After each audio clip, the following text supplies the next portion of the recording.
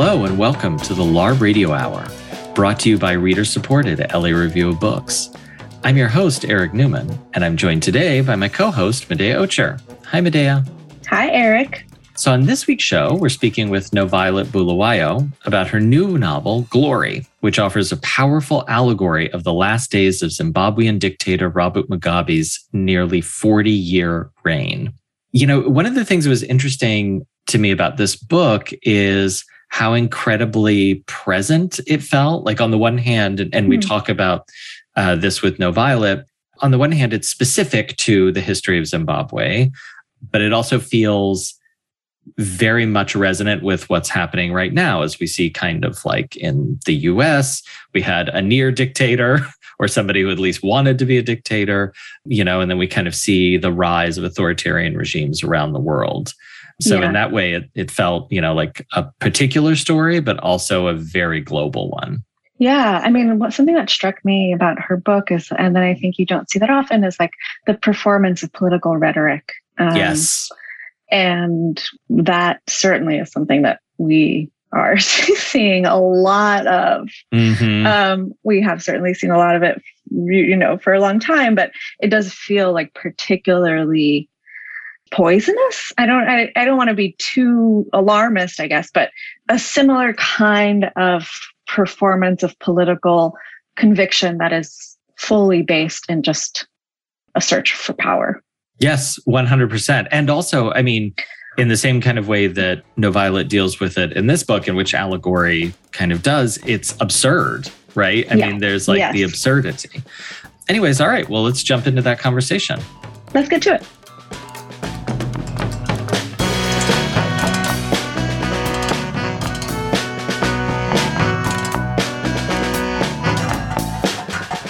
We have NoViolet Bulawayo with us on the line today. NoViolet is the author of We Need New Names, which was a finalist for the Booker Prize and won the Penn Hemingway Award, the Art Seidenbaum Award for First Fiction, the Hurston Wright Legacy Award for Fiction, and the Etisalat Prize for Literature.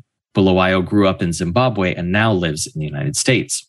She joins us today to talk about her latest novel, Glory, which explores the waning days and political ouster of Robert Mugabe, the authoritarian leader who controlled NoViolet's home country of Zimbabwe for nearly 4 decades before he was overthrown in a coup spearheaded by his vice president, Emmerson Mnangagwa. Allegorized as animals in the style of George Orwell's Animal Farm, the major players in Mugabe's ouster and a chorus of citizens tell the story of utopian promise that becomes totalitarian terror, of ruthless political subterfuge and citizens' everyday survival, of a country torn between the righting of old wrongs and the almost cyclical production of new ones. At once an allegory for Zimbabwe's history and a deeply poignant reading of our own globally fractious moment, Glory is an apt study of how leaders command and forfeit power, as well as how the lives of ordinary people get caught in the roiling waters of the political. Thanks so much for joining us, NoViolet. We're thrilled to have you. Thank you for having me. It's a pleasure. So I wanted to start by just the story of how you came to this book and the particular form of this book. So this book came to me instead of the other way around, and that was through the ouster of Robert Mugabe on November 14, 2017. It's an event that I never thought I would see in my lifetime. He had been so invisible that I had reconciled myself, along with a lot of my countrymen, to the idea that he was simply going to die in power. And of course, I think he was in his 90s when the ouster happened. It felt like too big of a story not to ignore. And my first instinct was to respond to it through nonfiction, because I felt like, okay, it's a story that's coming outside of me. I don't own it. I'm just going to interrogate what his fall means to us as Zimbabweans, to me, to our past, and to our future. But after a few months of working and doing research, I realized that I needed another medium of telling the story for so many different reasons. I think a big part of it was me realizing that it really did not have to be about Mugabe and the power figures. It actually needed to open up to include the stories of ordinary Zimbabweans. And fiction felt like the technology to actually allow the novel to breathe, to grow, and to stretch in ways that allowed everybody's voice to come in.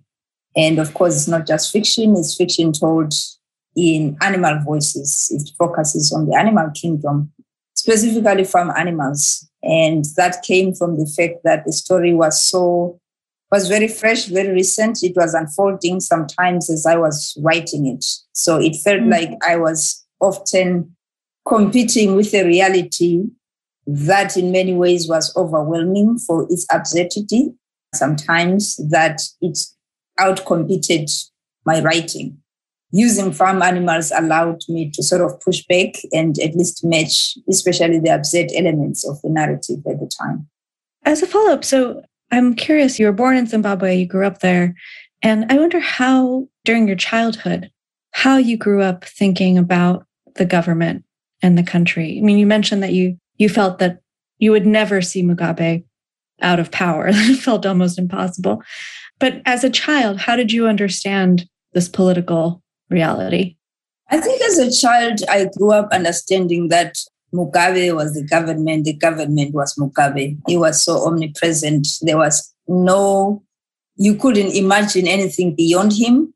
And that was because we very quickly became a one-party state the moment we gained independence. There were no opposition figures that were prominent that we could think of. If they were quickly swallowed by the ruling party.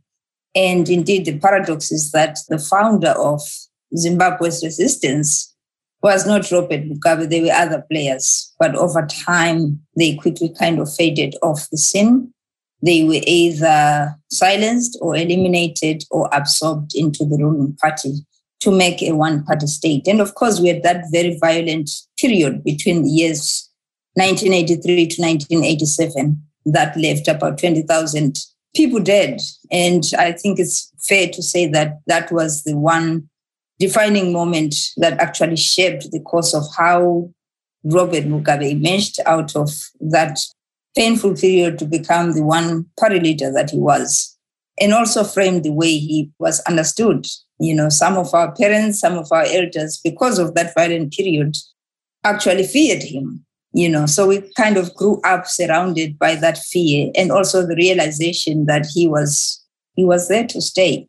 The realization that was undone almost 4 decades later. One of the things that, let's focus on the people, both of the novel and kind of their real life counterparts in Zimbabwe as you were writing them through the allegory.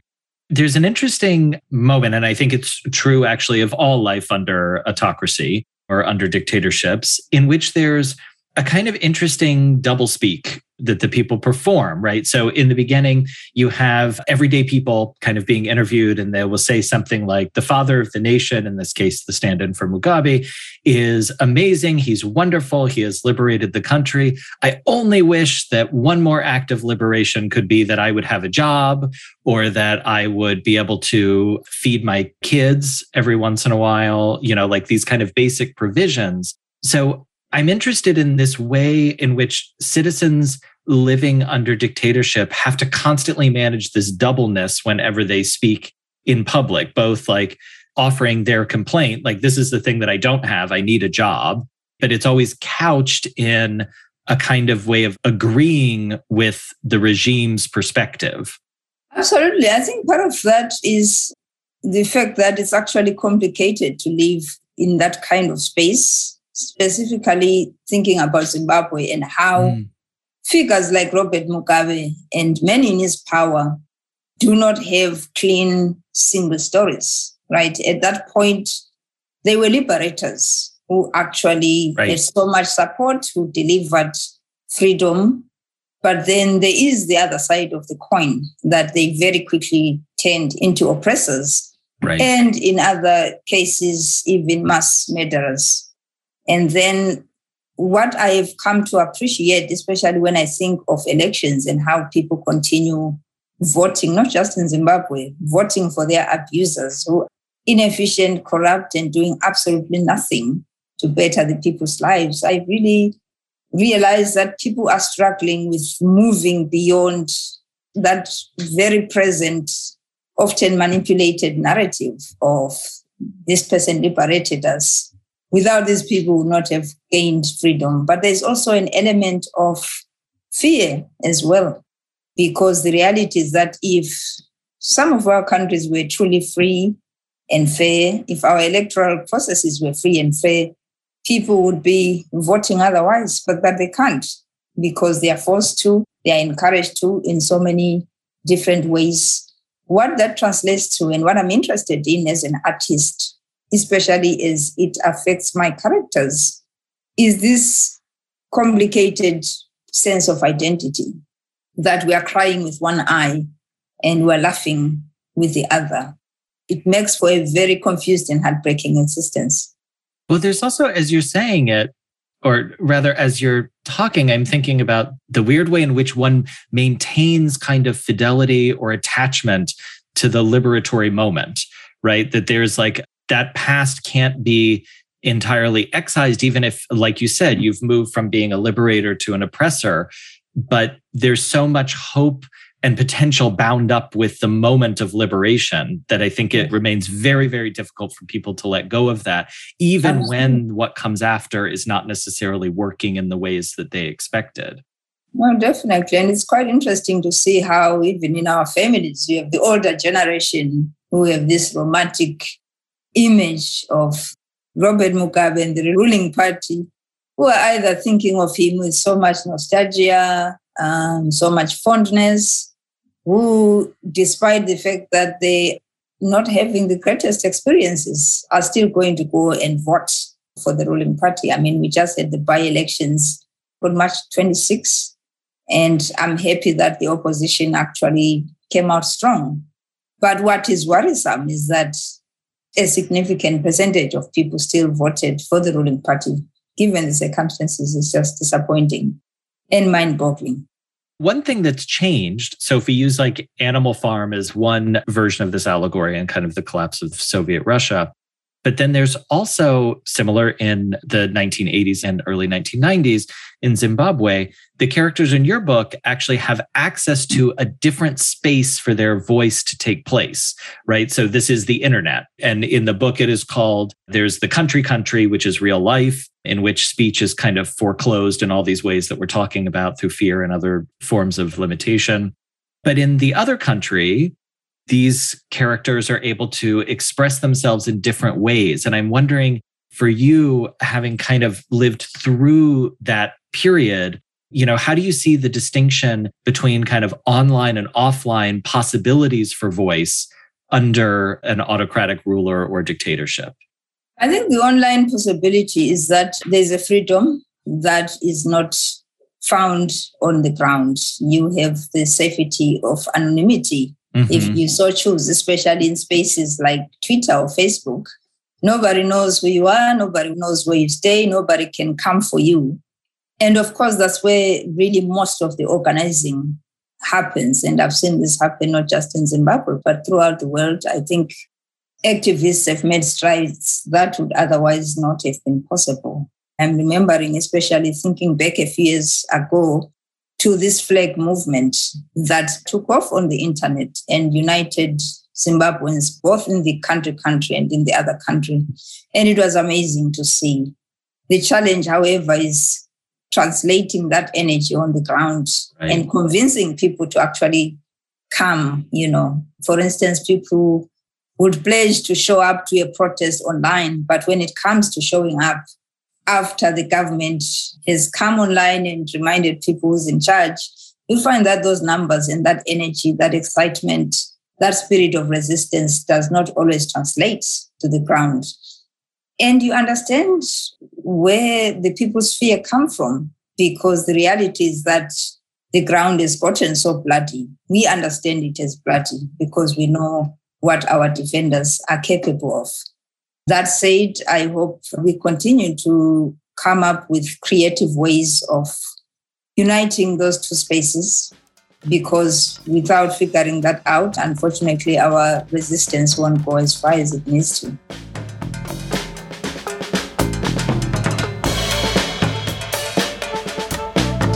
You're listening to the LARB Radio Hour.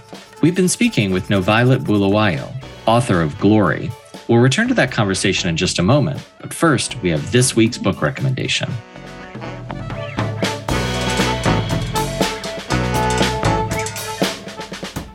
We have Danielle J. Lindemann on the line with us today. Her new book is called True Story, What Reality TV Says About Us, and she is here to give us a book recommendation. Danielle, what book are you going to recommend? So this might be a little far afield because this is not a sociology book, but I want to recommend Self-Help by Lorrie Moore. It's a collection of short stories, and I read that book when I was in college as a creative writing major, and just way that she uses language is so quirky and amazing. And she really just sort of opened up kind of a door for me in thinking about kind of how to use metaphor and how to use language. And it's just hilarious as well. So Self-Help by Lorrie Moore would be my recommendation. That's such a good recommendation, a classic, I would say. Thank you. Is that a classic? I think so. Well, at least in my mind it is, at least in terms of short story collections and sort of classic American contemporary authors. I think Lorrie Moore counts. What do you think? I mean, it's interesting because she's my favorite author, but when I mention it, oftentimes people haven't heard of it. So I'm excited to introduce them to something new. I really hope that for those who have not heard of it, they really do pick it up because it really is a wonderful book, as you say. All right, Danielle, thank you so much. Thank you. We've been speaking with Danielle Lindemann. Her new book is True Story, What Reality TV Says About Us. You're listening to the LARB Radio Hour. Now, back to our conversation with NoViolet Bulawayo, author of Glory.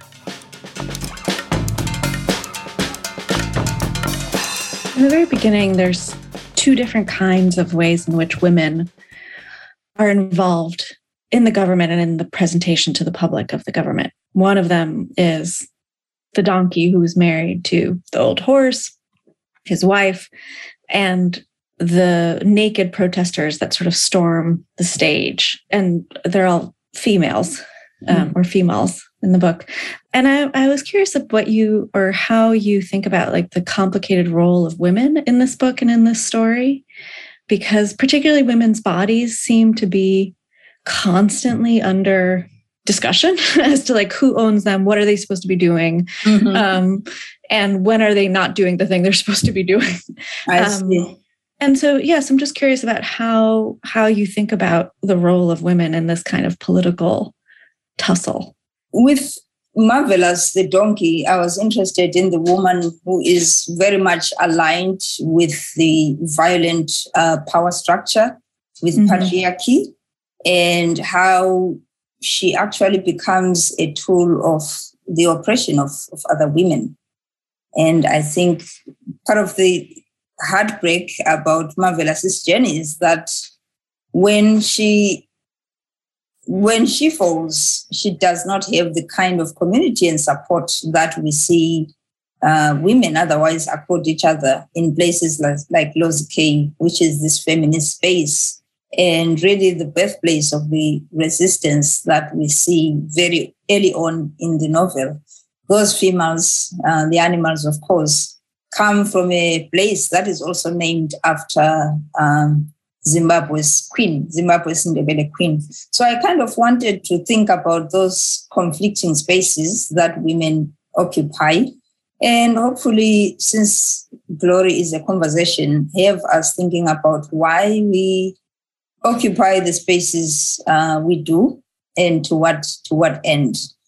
I did also want to celebrate the women who have led resistances, not just in Zim, but in similar spaces, despite the circumstances, despite the obstacles, because they tend to be forgotten when we talk about patriotic histories and the national histories of these spaces. There's a character like Comrade Nevan Nissinga, for instance, who is a liberator. She fought the war, but she is not celebrated. She does not figure in the national narrative of who and what makes a hero. But, without giving too much of the novel, by the end, she actually rises up and proves to be a hero among heroes. by solving one of Jidada's main problems. So I wanted to offer women that complexity, to say that we cannot read them with a single lens. And, you know, one of the other female figures that I wanted to talk about is Destiny. I mean, and in part also her mother. So, and I'm perhaps not going too far out on a limb to say that Destiny's experience is somewhat similar to your own. She's a person who has lived outside the country, who then returns and basically wants to chronicle what has happened to her people as a way of bringing everyone together. I mean, effectively, there's an attempt really to kind of, by telling stories, by telling the truth, really, to kind of heal national wounds. And I think of her also as a figure of the embattled kind of diaspora subject, the person who is from that place, but who is deeply emotionally, you know, corporeally, you know, united with it, but is not there and is seeing things happen to her country while she's not there. And also the person who returns, you know, that's the other part of the diasporic cleavage, you know, of exile or leaving. You come back and then the thing is not what you remembered it being, right? And that happens in little ways, but also in big ways. And so I wonder if you can talk a little bit about that character, but also your experience living through in 2017, something that as a child you could not have even imagined. Absolutely. So with Destiny being a returned exile, I wanted to sort of give a nod to the very real experience of so many people around the world right now who, for one reason or the other, have to leave their homelands in search of better, in search of greener pastures. There's that beautiful poem by the Somali-British writer, Wassan Shah. I think there's a line that says, "Nobody leaves home until home is the mouth of a shark." And for that is pretty much Destiny's story. She is ejected because of the election violence of 2008. I think that was the context that I was writing around. And unfortunately for her, she fails to find shelter. Exile has its own hostility, its own difficulties. She returns not out of will, but because she has no choice. And I cannot help but remember the waves of migrants from countries like Afghanistan, Syria, who failed to find shelter when they were looking for it, you know, in the name of wars that they did not start, that were brought unto them. And I would put her in that category of somebody who fails to find it, comes back home. In her homecoming, she has to confront the thing that she left, that made her leave, which is the violence. And unfortunately for her, the violence is still very much alive. But not only that, she finds that she has to deal with her own mother's unprocessed trauma, because there's this dark history that she really was never aware of. But then something comes out of it, in the sense that in the act of her mother sharing her story and her sharing her own story, she comes to some kind of healing that allows her to tap into her own family history, confront the past, and she emerges as this figure who's able to write about it. She doesn't come back with the intention of storytelling or writing like I do. I am always a writer. I live my life as a writer. But I'm interested in how she becomes this accidental storyteller and how that becomes such a radical catalyst for the change that we see at the end of the novel, because it allows not just the immediate community in Lozike, but the whole of Jidada to actually talk about what has been previously silenced, and from that energy to rise up against tyranny and decide that they want better. As somebody who has lived outside, who left home, I am obviously kind of tethered there. It's still home. It's my second home. But moments like the 2008 election, or any election really in Zimbabwe, are complicated moments because you know that they are not clean moments. You count as a Zimbabwean, you know that there will never be a free and fair election in Zimbabwe. And now I hadn't. Sorry, do you really believe that there is no future? You cannot imagine a future in which there will be a free and fair election? Not under the current government.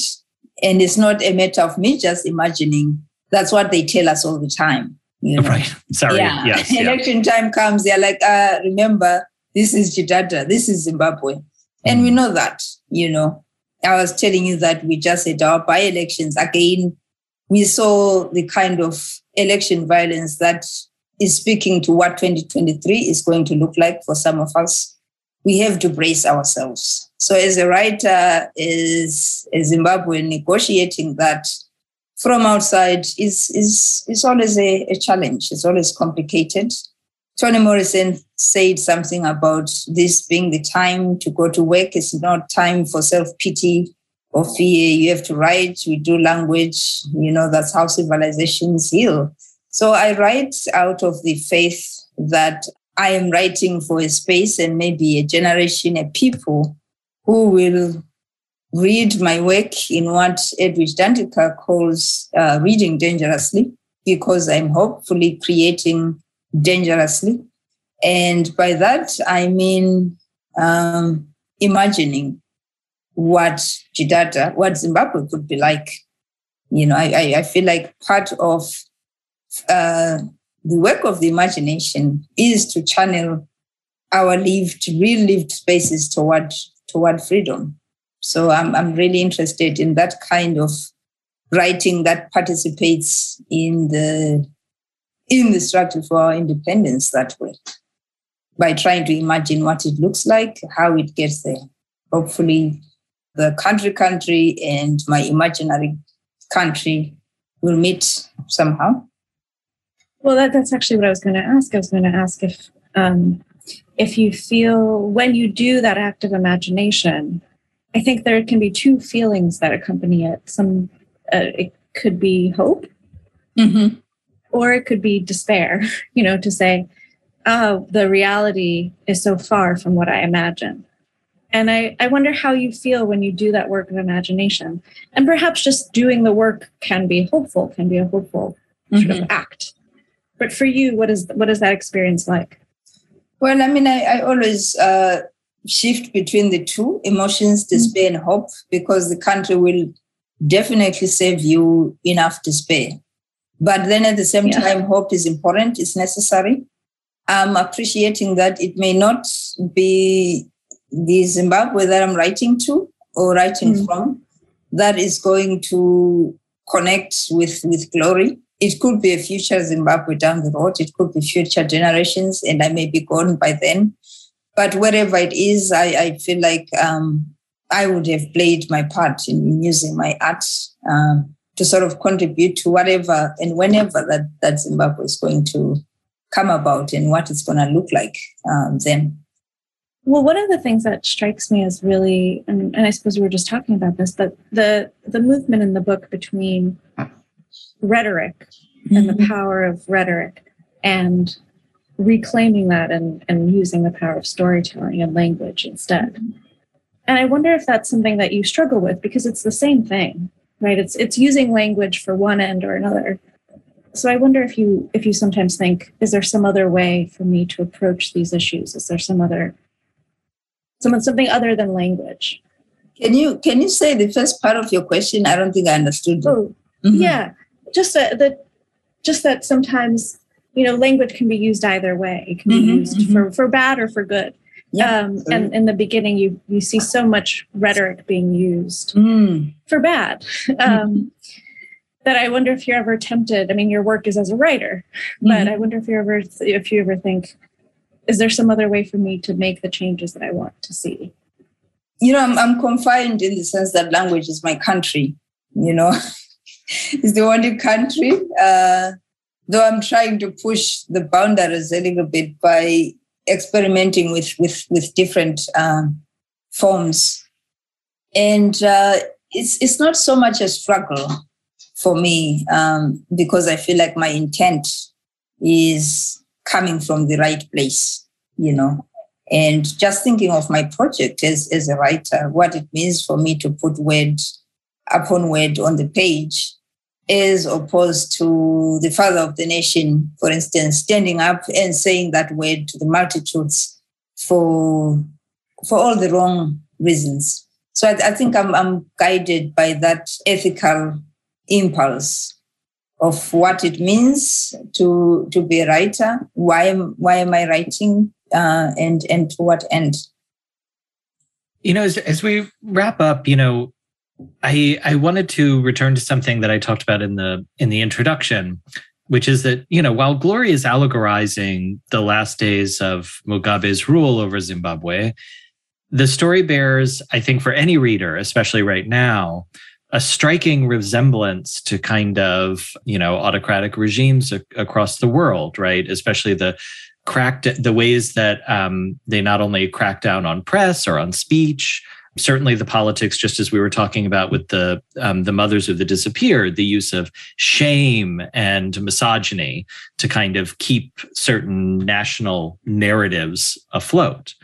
And again, we've seen this lately with Vladimir Putin. We would also saw this in our own country with would-be autocrats like Donald Trump, who I should point out appears in somewhat fictionalized form on the internet in the book as he uses the handle Big Baboon of the US.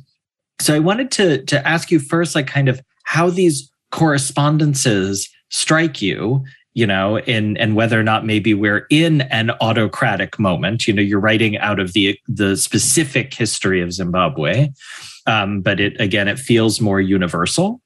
And also kind of what you think we can learn from allegories of violent dictatorships or autocracies, effectively like allegories of where politics might have started in a good place and then went to a very bad place, right? So kind of if you could just talk a little bit about that. Okay.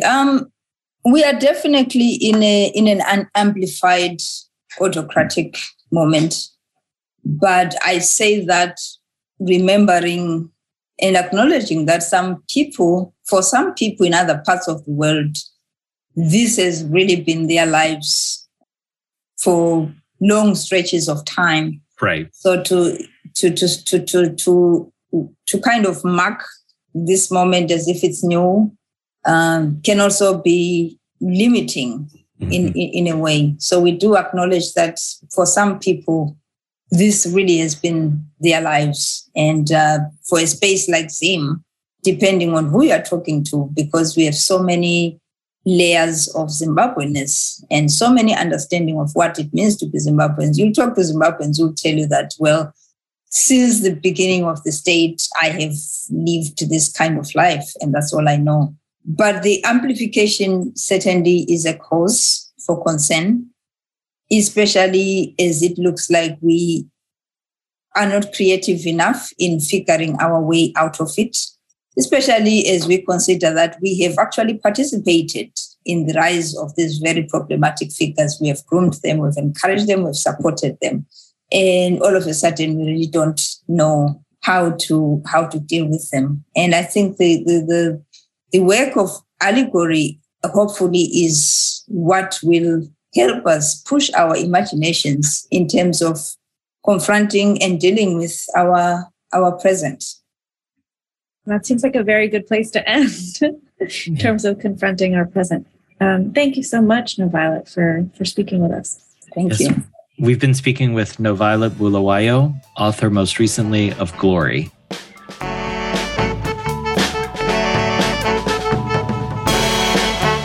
Thanks for listening to the LARB Radio Hour. Subscribe to our show on Apple Podcasts, SoundCloud, Spotify, or wherever else you get your podcasts. If you like the show, please rate us on Apple Podcasts to help us get the word out, and we'd love to hear from you.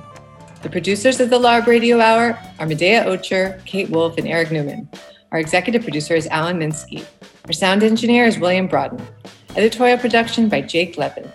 Our intro music was written and performed by Imogene Teasley Blodden.